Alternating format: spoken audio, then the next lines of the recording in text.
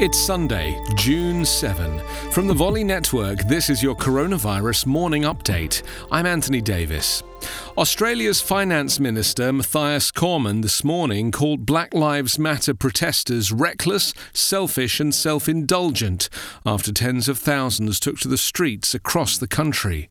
Cormann used a TV interview to launch a full-throated attack on participants in rallies in several Australian cities because the protests proceeded in contravention of current health advice to avoid mass gatherings. Brazil removed from public view months of data on its COVID-19 epidemic on Saturday.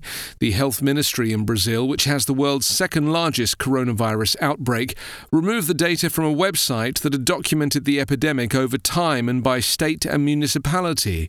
China reported 6 new cases of the virus today, 3 more than yesterday. 5 of the new cases recorded late Saturday involved travellers arriving from abroad. One locally transmitted case was found in the southern island province of Hainan.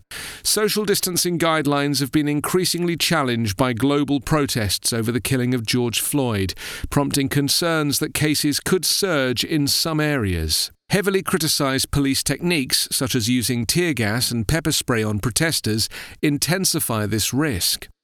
Some of the hardest-hit countries are beginning to ease their lockdown measures.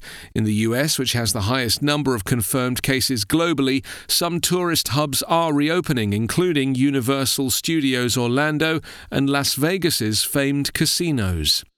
The current number of tested US coronavirus cases has increased to 1,988,544.